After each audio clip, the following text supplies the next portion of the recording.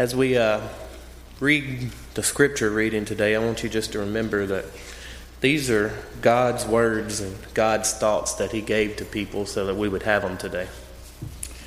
If you're reading it from a Bible in your pew right there, we will be on pages 1023, 1024. The scripture today is Matthew 14, verses 13 through 21. When Jesus heard what had happened, he withdrew by boat privately to a solitary place. Hearing of this, the crowds followed him on foot from the towns. When Jesus landed and saw a large crowd, he had compassion on them and healed their sick. As evening approached, the disciples came to him and said, "This is a remote place, and it's already getting late. Send the crowds away so they can go to the villages and buy themselves some food." Jesus replied, "They do not need to go away. You give them something to eat." "We have here only 5 loaves of bread and 2 fish," they answered. "Bring them here to me," he said, and he directed the people to sit down on the grass. Taking the 5 loaves and the 2 fish, and looking up to heaven, he gave thanks and broke the loaves. When he gave them to the disciples, and the disciples gave them to the people. They all ate and were satisfied, and the disciples picked up 12 basketfuls of broken pieces that were left over. The number of those who ate was about 5,000 men, besides the women and children. And we believe that God will bless His word today.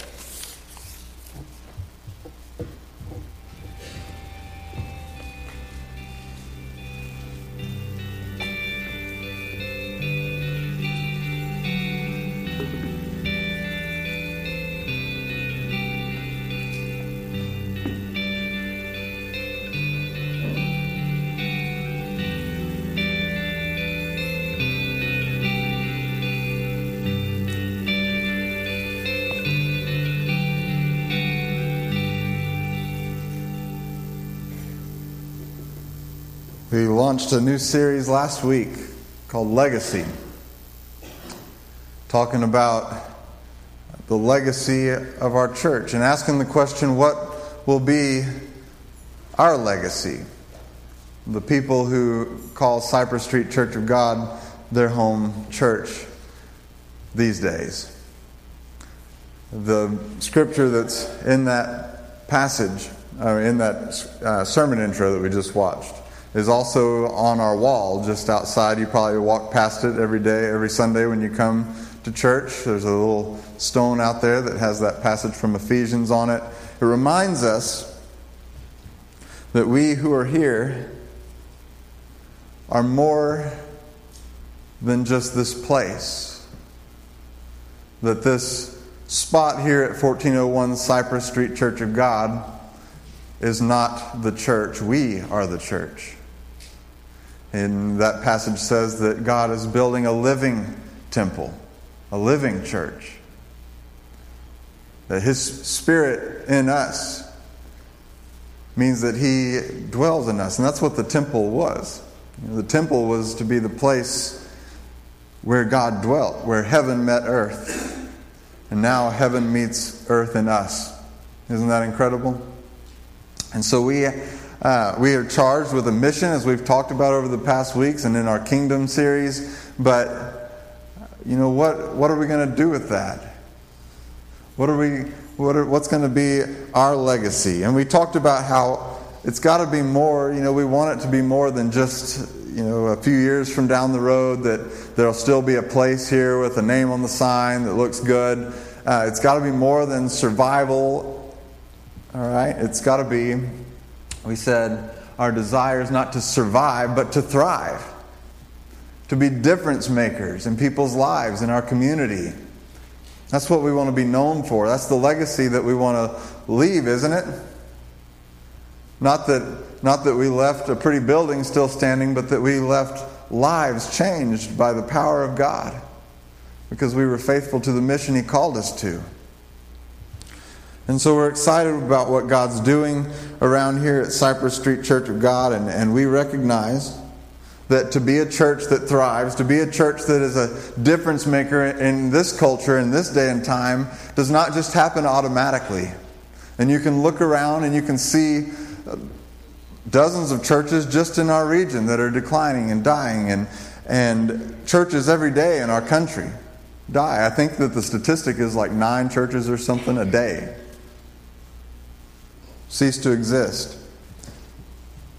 So to be a church that is thriving, that's making a difference in people's lives today, does not just happen by happenstance. And so we know that there will be sacrifices involved. We know that there will be work involved. And so that's why we've put our hands to the task, so to speak. But we also know that no amount of human effort is going to change somebody's life the way it needs to be changed. And ultimately, to be a church that thrives and not just survives, to be a church that truly makes a difference in people's lives, we've got to have the Holy Spirit's involvement in what we're doing here and what we're after as a church. So that's got to be part of our legacy, if it's going to be a living legacy. And so we pray, don't we? We work as if it all depended on us. We work hard, but we ultimately know that it all depends on God and His Spirit. And so we pray earnestly for God to work through us in the ministries of this church. We pray that by His Spirit one day we'll be, and every day, that we'll be increasingly and increasingly known as a church that cares deeply, that lives out their faith boldly, with Jesus as their subject, unashamedly.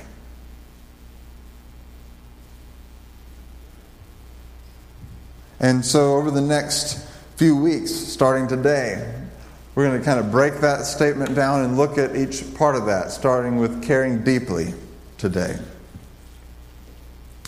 We believe, and if you've been around here very long, you've heard me say that when we care deeply for people, especially the people that don't expect us to, or especially the people that our society doesn't do a good job showing care to, in those moments where we care deeply, we put the love of Christ on display to the world.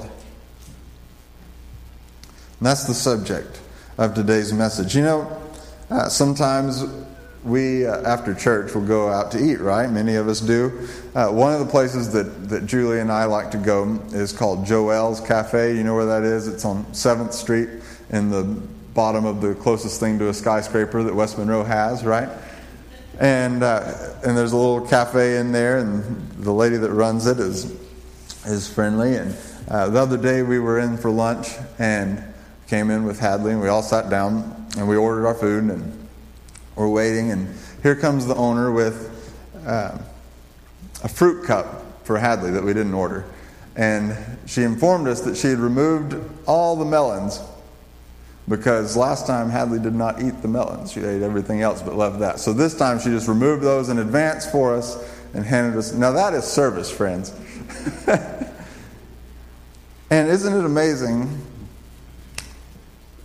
You know, do you know, you probably know a business like that.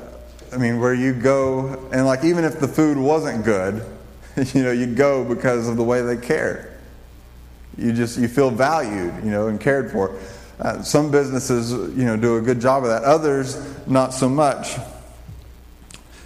We went to my father-in-law and I actually dropped off a U-Haul truck at a drop-off. I won't tell you where, because this one's not a good review.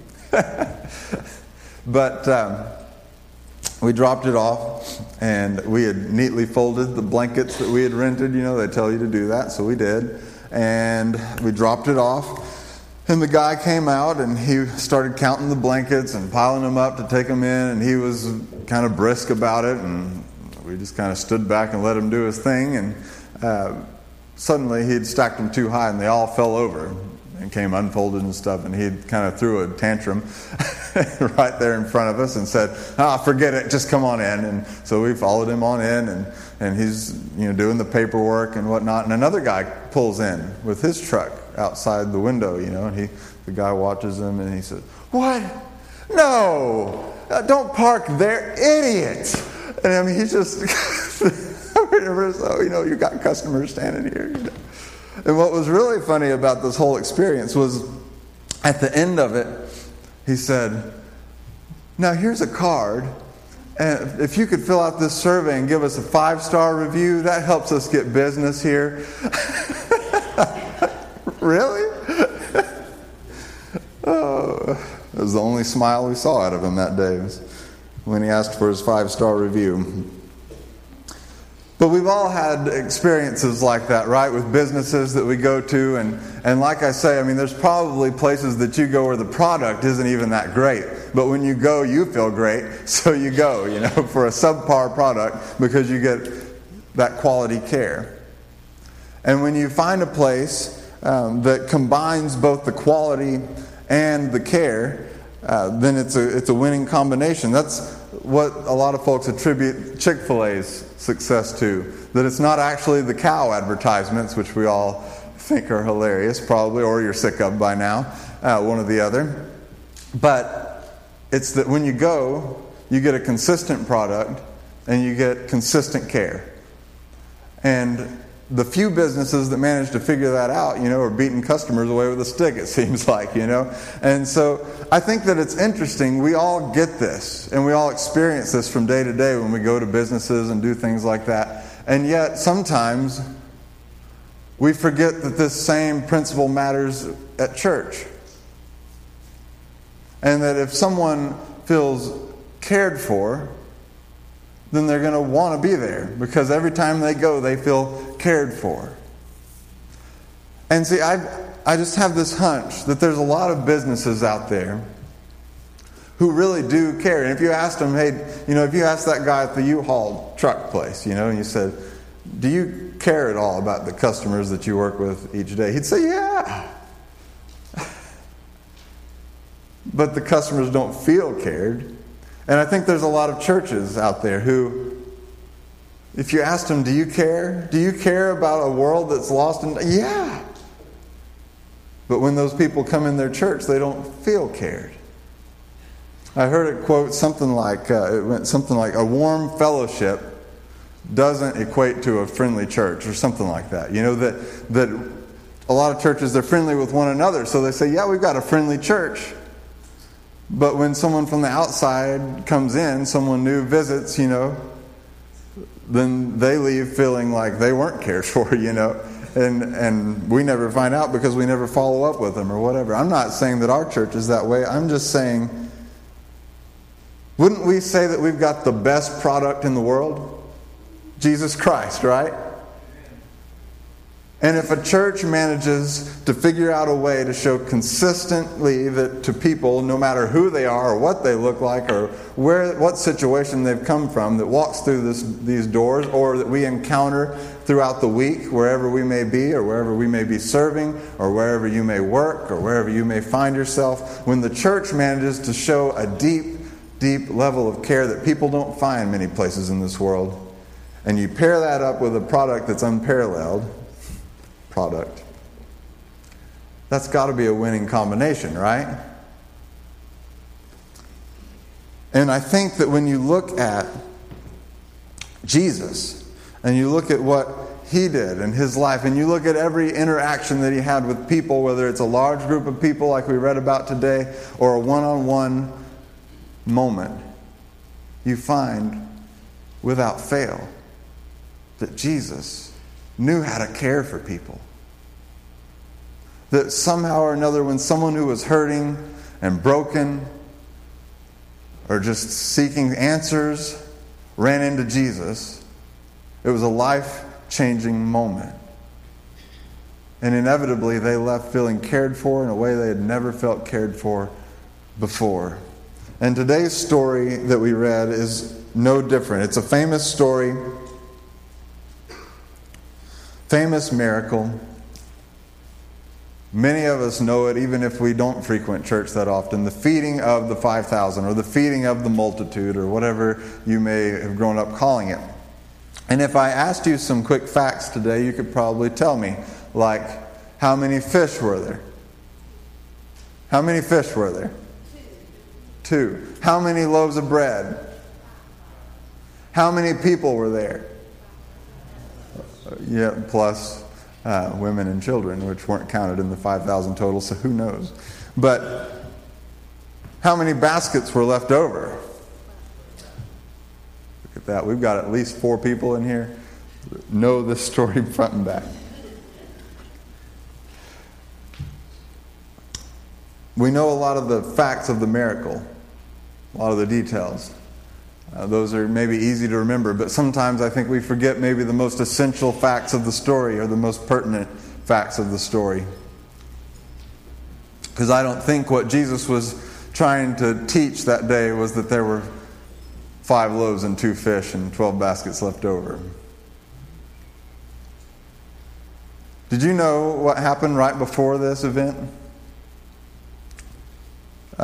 Many of Jesus' disciples had been disciples of another man before Jesus came along.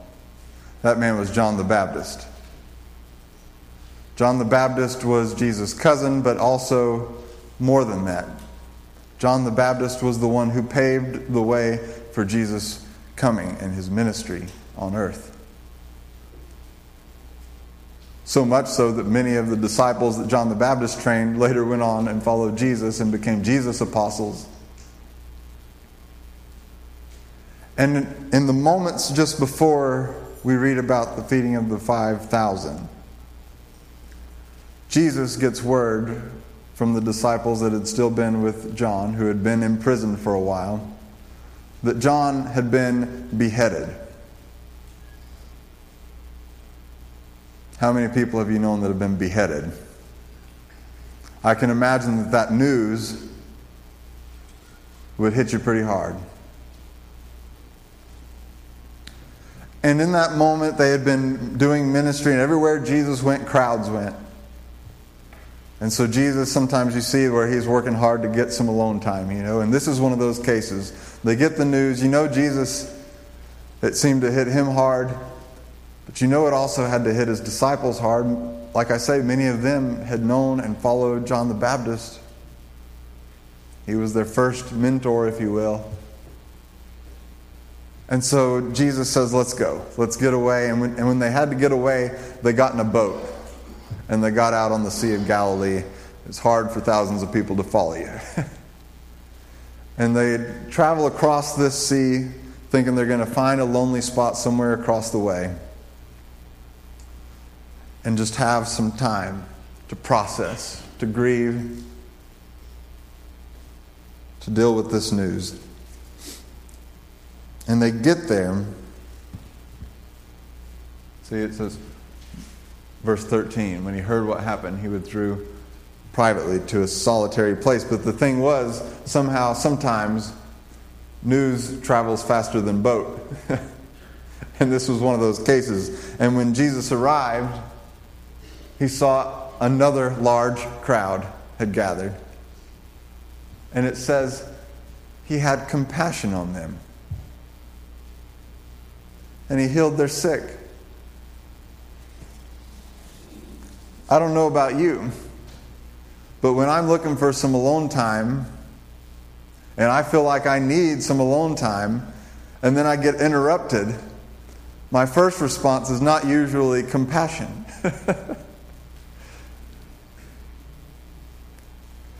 Especially, would we blame Jesus if he had said, guys, I traveled all the way across the lake to get just a minute. Could you just give me a minute? Come back tomorrow. We'll still be here. Just give me a minute.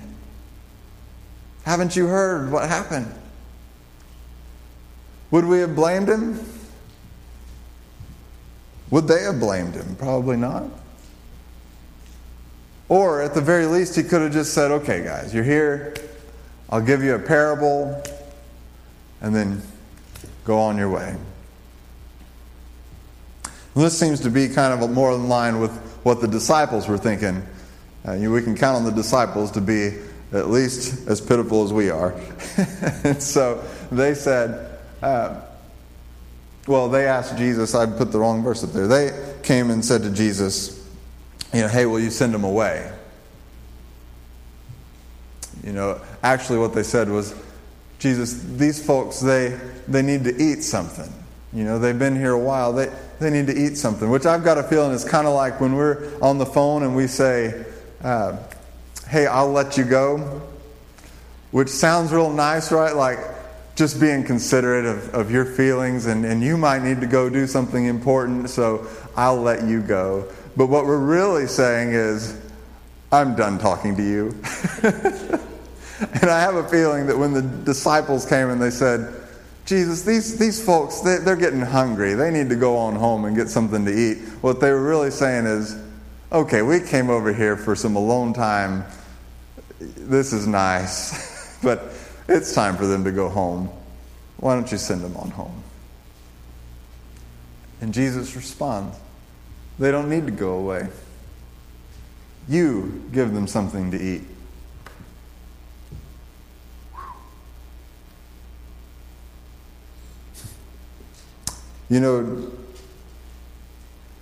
Perhaps even, more interesting. This was interesting to me anyway. I don't know if it'll be interesting to you. In John's recording of this story is recorded in all 4 gospel accounts of what Jesus did. And when John recorded it, he mentions that the disciple that found the guy with the loaves and the fish and brought him to Jesus was Andrew.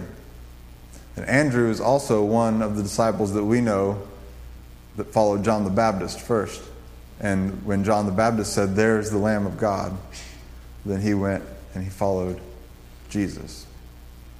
And I just think that it's interesting that one of the guys that we know for sure had to be hit hard by the news of John the Baptist just a few moments before is the one that says, "Okay, Jesus, I'll do what I can." And he goes and he starts hunting around to see what he can find.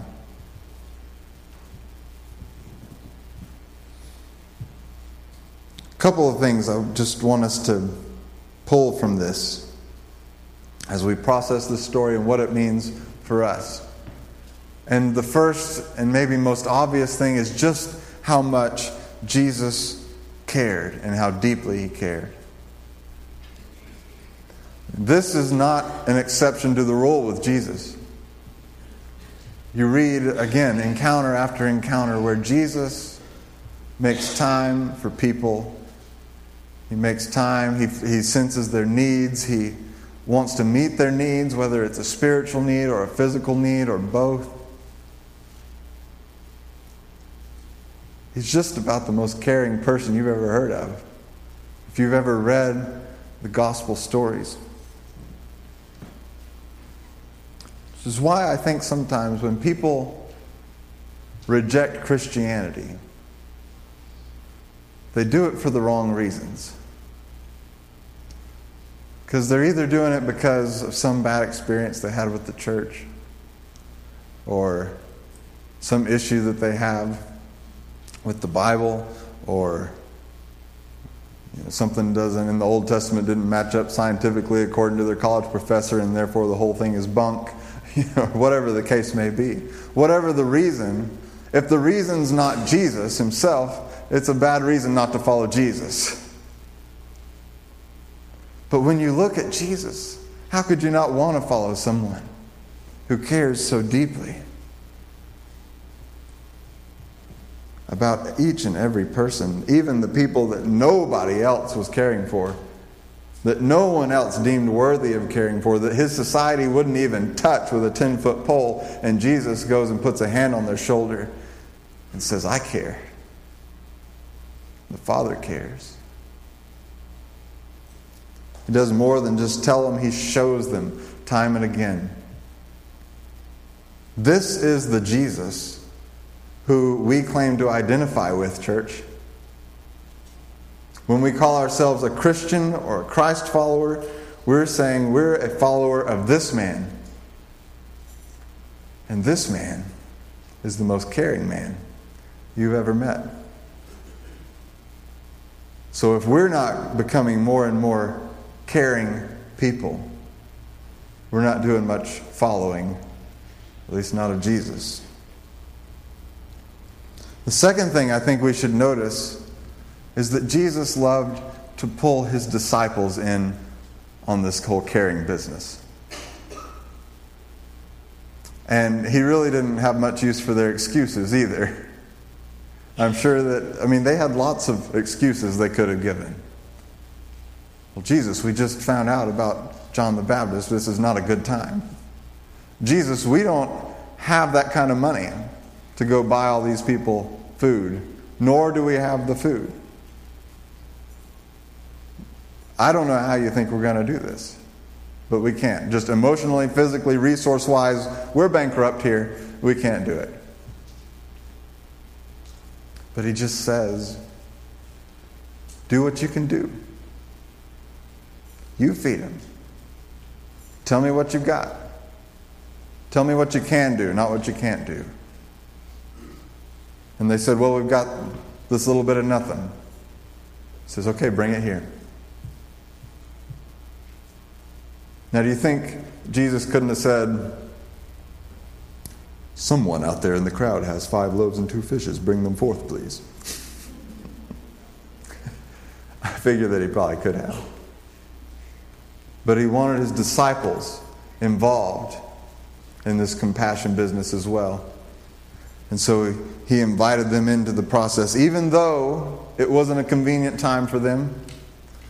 Even though, no doubt, it stressed them out to think, how are we going to pull this off? He is always asking the impossible. And yet, in the end, there were 12 baskets left over. Everyone was satisfied. I believe that Jesus' invitation to his disciples to get involved with this whole caring deeply thing extends beyond the first century to the 21st century. In fact, if it was true of his disciples then and there when Jesus was walking on earth and able to physically touch people, and they were able to see him standing across from him and see the care and the compassion in his eyes, I think he wants us involved even more now that he's called us to be his hands and feet in this time, his ambassadors in this time.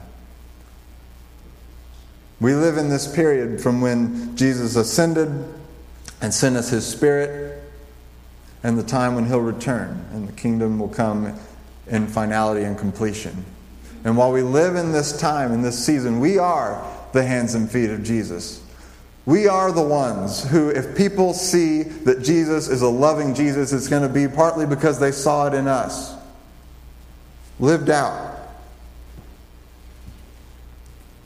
And so we also are left without excuses, just as the disciples were left without excuses. We can say, well, we're just a small church.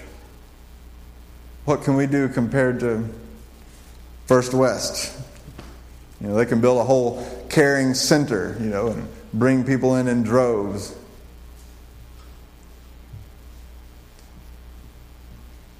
We could say, well, we just have a little bit of money, we're stretched kind of thin right now, and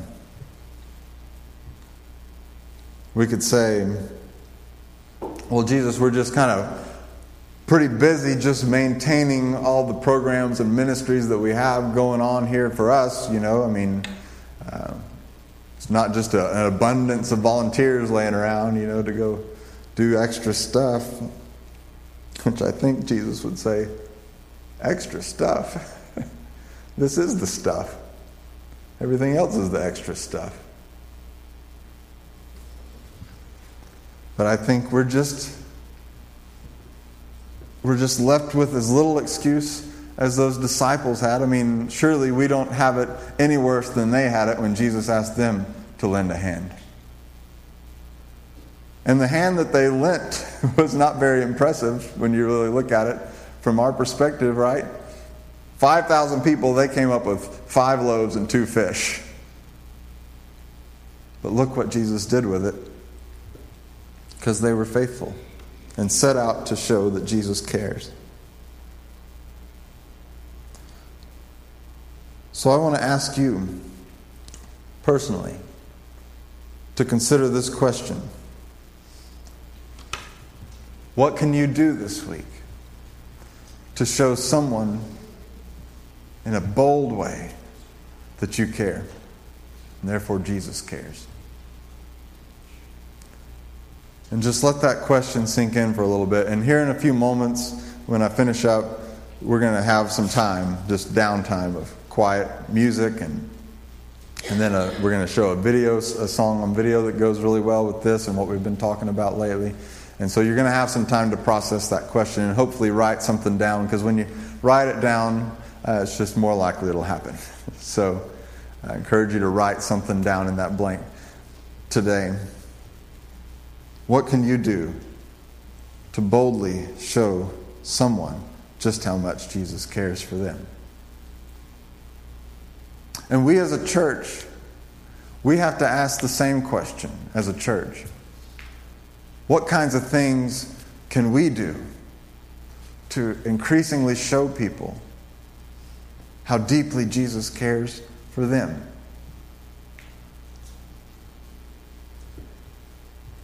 I came across a story from a church plant that we support in the St. Louis area. It's called The Table, and you may have heard about it when we did our Faith Promise weekend. And it's part of what, if you give to our Faith Promise campaign, part of what you give goes to them each month to support what they're doing. And they send out a newsletter kind of thing from time to time, and this story fit in so well with what we're talking about today, and thought it'd be a chance for you to get to know them a little bit and for us to be challenged a little bit. Because there's a lot of great things about an established church, and we have a lot of advantages in the way of resources and people and place to meet and all that kind of thing that a church plant struggles with. But there's things that a church plant can do and gets that sometimes we struggle with. And so we can certainly learn. Their lead pastor is John Simmons, and they meet on Saturday evenings in their home. Though I think they're about to outgrow that. Stretched pretty thin already. But here's what he wrote. A few Saturday evenings ago, I was grilling up some burgers and hot dogs for our weekly table gathering. Now, there's something we could learn from, right? I mean, if we had hamburgers and hot dogs every week. Okay. I was greatly anticipating eating, sharing, singing, and learning together with friends over the next couple of hours. I knew what I had prepared for that night. It was going to take every bit of the 2 hours to accomplish the event. And then it happened. Just to give you a little background, during the months of March and April, we learned all about how to be great neighbors. That was a series they went through. And for the past 2 months, the house next door to ours was being remodeled, and then it was for rent, and then it wasn't. And at exactly 6 o'clock on that Saturday night, a moving truck pulled into the house next door. And as I was fighting through the smoke from the grill to finish up the burgers, I looked over to our new neighbor's driveway and saw a blue table shirt. They have t-shirts that say the table on them that they wear. And then another. And immediately the guys from the table went next door and helped to unload our neighbor's possessions. As I look back on my experience from an established church setting, I can't think of a time when service times were ever pushed back to help a neighbor.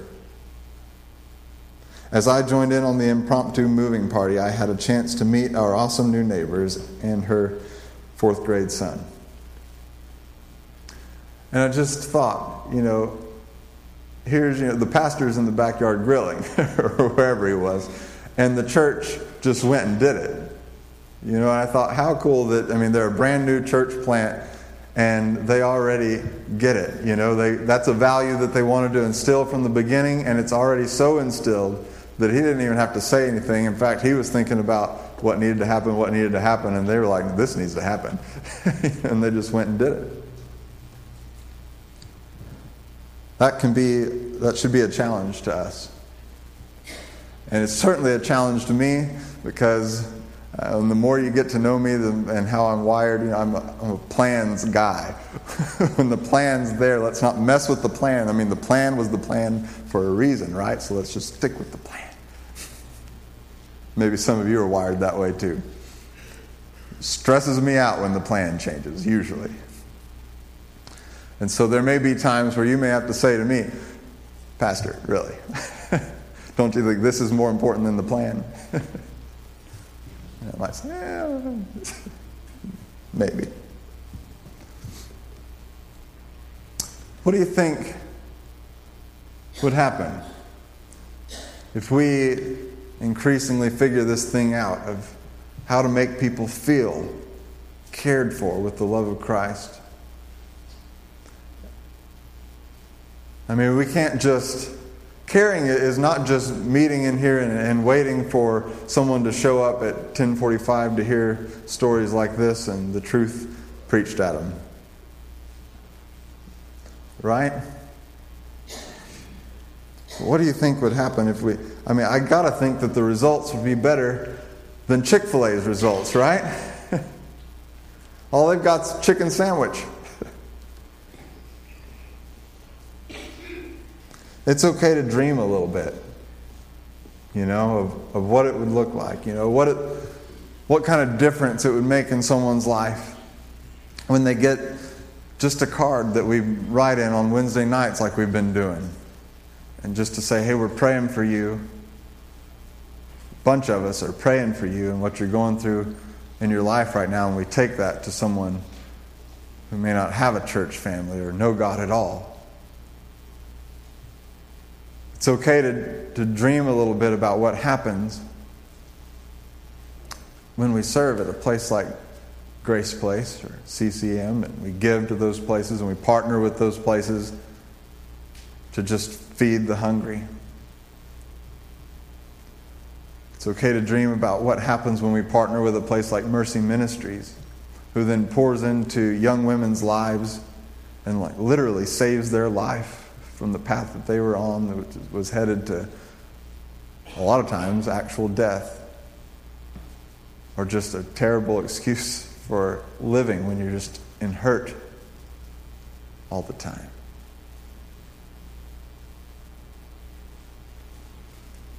The list could go on, and it's okay. It's great for us to dream dreams about what it would look like if we think outside the box, and we get outside the box, and we start showing people how deeply we care, because that's God's dream too. Because He does care, and He showed us in no uncertain terms, and we see it written all over Jesus when we read about Him. So what can we do as a church to boldly show our community just how much Jesus cares for them? Because when we care deeply, we put the love of Christ on display for the world. Let's pray. Father, help us, God, to care as much as you must care, to send us both your Son to save us and your Spirit to fill us, so that we can stand here today called children of God. You've cared so deeply for us. Help us, God, to care deeply for others. Amen.